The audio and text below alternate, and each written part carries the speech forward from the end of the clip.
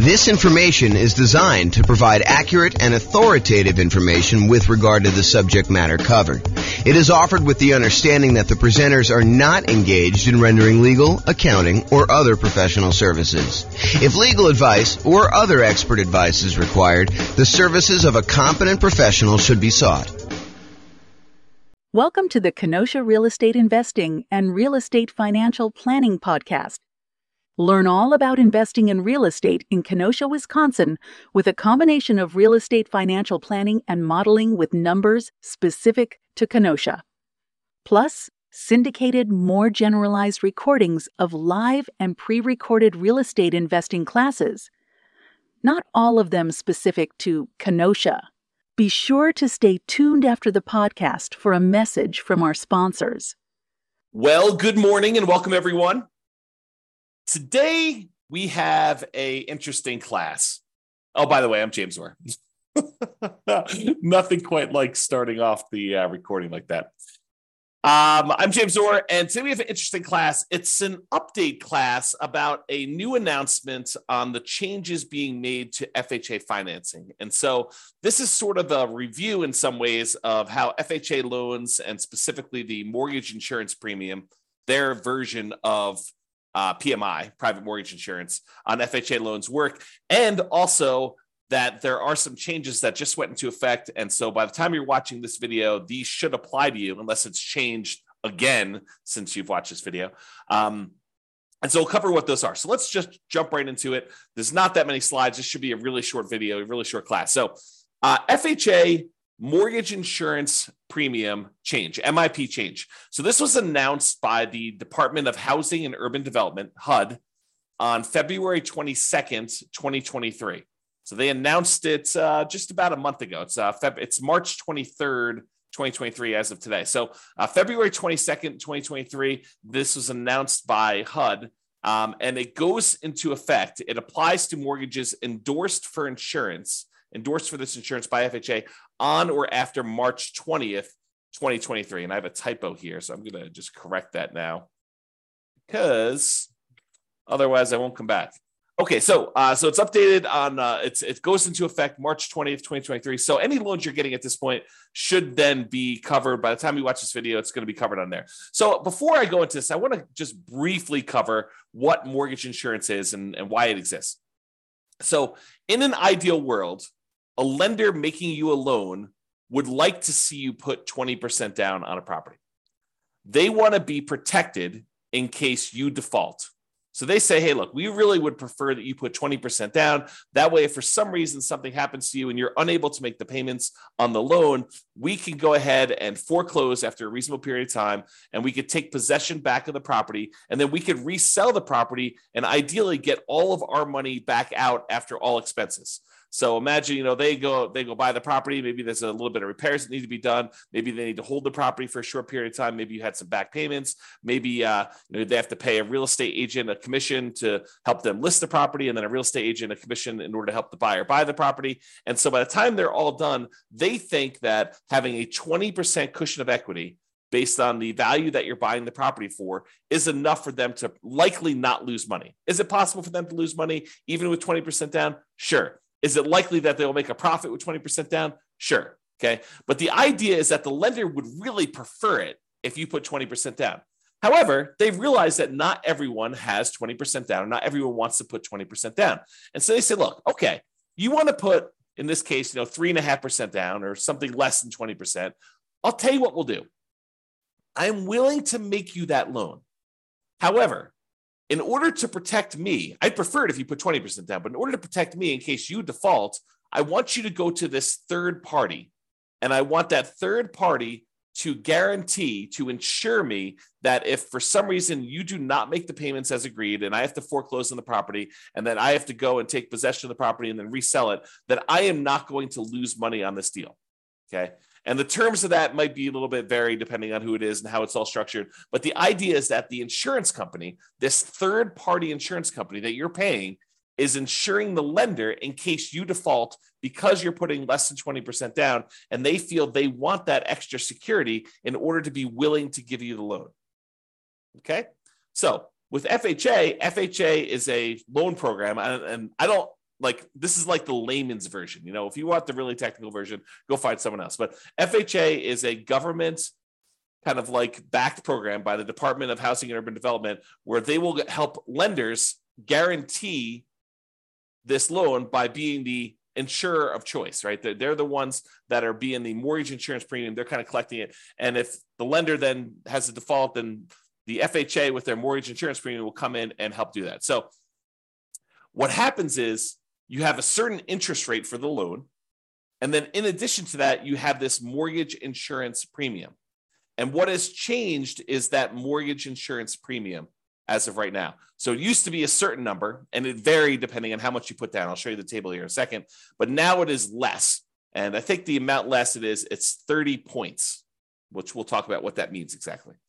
So the bottom line for you as a real estate investor who's thinking about buying a property using an FHA loan, and usually FHA loans are used by people who own or occupy properties. I'm not aware of any loan of any version of FHA where you cannot own or occupy the property. So this is really a strategy for house hackers, someone who's going to be buying a property, moving in, and then renting out part of the property. The most common version of that is you're going to go in, you're going to buy a duplex, you're going to live in one half of the unit, one half of the property, and your tenants are going to live in the other half. So duplex would be an example of you house hacking, but it could be a duplex or a triplex, 3 units, or a fourplex, which is 4 units, where you live in one of them and you rent out the other units. But it could also be you buy a single family home and you rent out rooms, as an example. That's another version of house hacking. So if you get roommates, you're house hacking. You could use an FHA loan to buy that property as an owner occupant.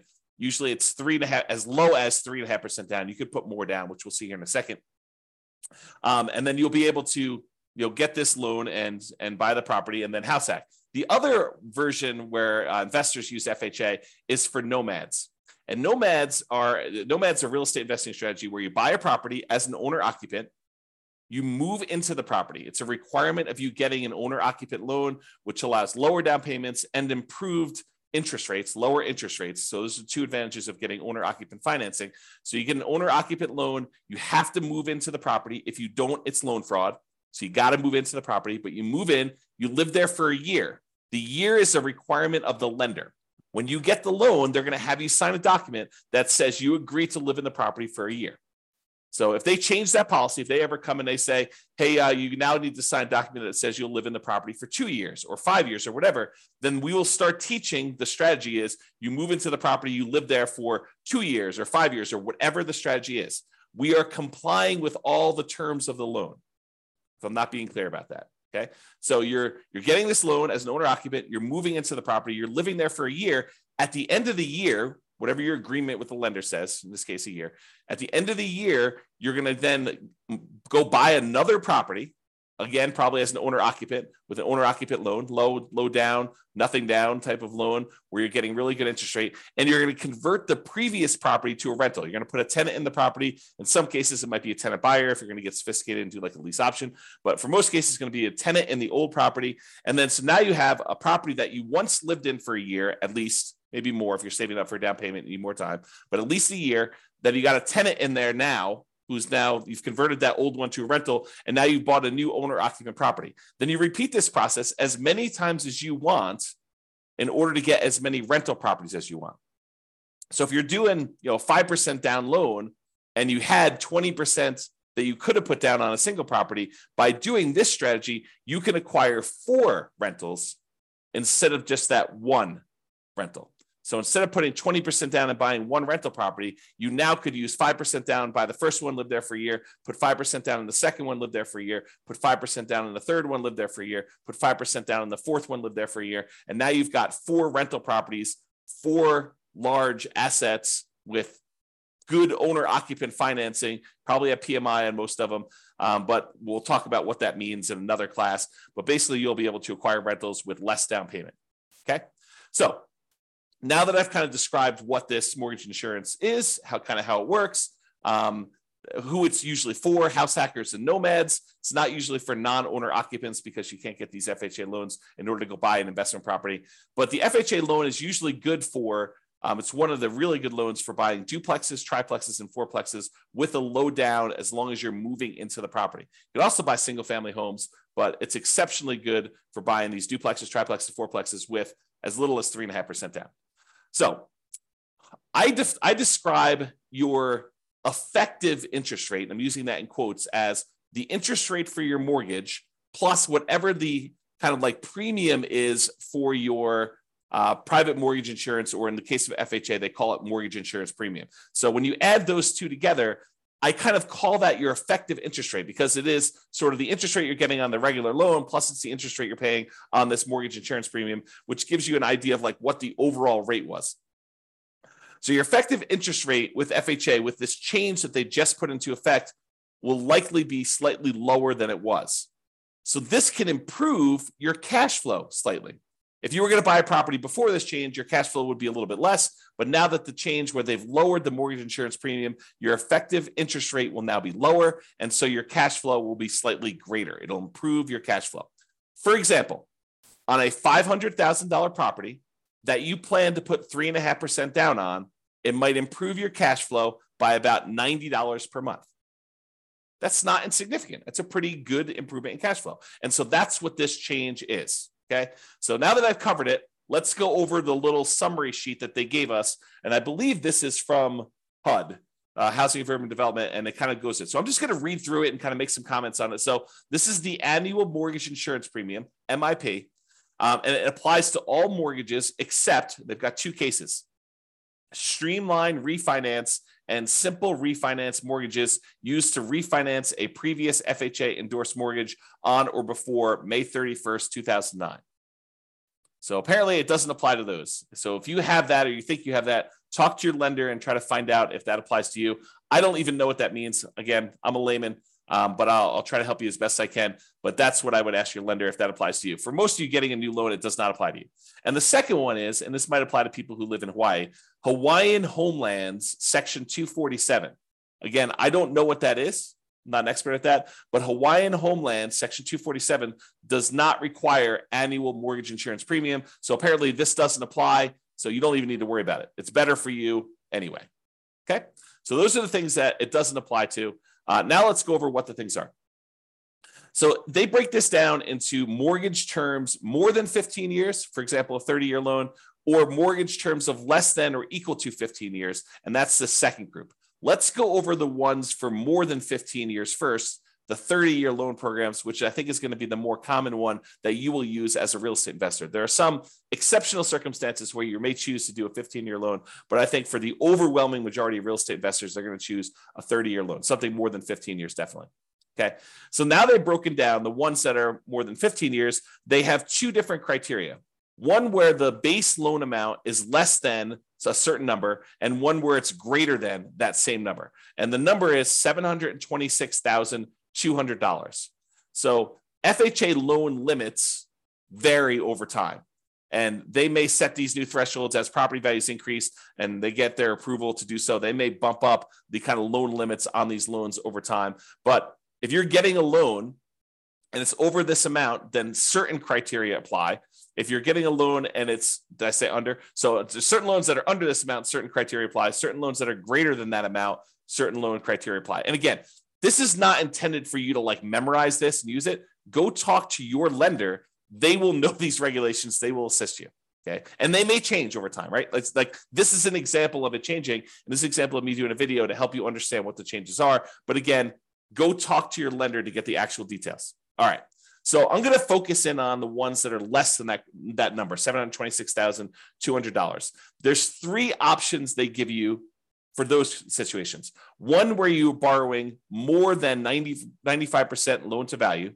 So if you're putting 3.5% down, which is the lowest amount you put down for FHA, unless you're getting down payment assistance, which I'm not getting into. But if you're doing an FHA loan with 3.5% down, that's greater than 95% loan to value. That's one of the categories. There's another category where it's between 90% and less than 95. So you're putting more than 5% down, but less than 10% down. And then there's another category where if you're putting more than 10% down, the criteria is there. So let's talk about the one where you're putting like 3.5% down, because I think that's going to be the most common one. And then I'll cover the other ones just so that you know. So in the case where you're putting less than 5% down, for example, 3.5%, the new mortgage insurance premium, BPS, basis points, is 55. Previously, it was 85. So it improved by 30. And I think all the improvements are 30. Okay. And it lasts for the entire life of the loan. One of the downsides of FHA loans is that the mortgage insurance premium lasts for the full 30 years on most of the loan programs. There are some exceptions, which we'll talk about here, but it really applies for the entire 30 years. So in order to get rid of PMI, mortgage insurance premium, on FHA loan, you need to either pay off the loan, sell the loan, or refinance into a different loan product altogether. Those are the three ways to get rid of MIP on an FHA loan. Okay. On a conventional loan, one of the advantages of doing those is that the mortgage insurance premium on a lot of those loan programs goes away once you get below like 80% loan to value or 78% loan to value, depending on the lender program and everything like that. So in a lot of ways, conventional can be better, but you can't do duplexes, triplexes, and fourplexes as of right now with a conventional loan with low down payment. But FHA you can. So there's pros and cons to all these loan programs. It's not like one is universally always better. Okay. So if you're putting less than 5% down, for example, 3.5% down, the new mortgage insurance premium is going to be 55 basis points. Okay. Which, if I understand correctly, and I'd have to go do the math, is 0.55% of the loan per year. 0.55% of the loan per year. So about a little bit more than 0.5% on the loan per year. And it used to be 0.85, and that lasts for the entire term of the loan, the 30-year term of the loan, okay? If you put more than 5% down, but less than 10% down, then it's 50 basis points instead of 55. So you get a slightly lower mortgage insurance premium if you put more than 5% down and less than 10%. You remember in our class, we talked about how to improve cash flow. One of the things we discuss is, hey, look, if you put more down, you can actually improve your mortgage insurance premium.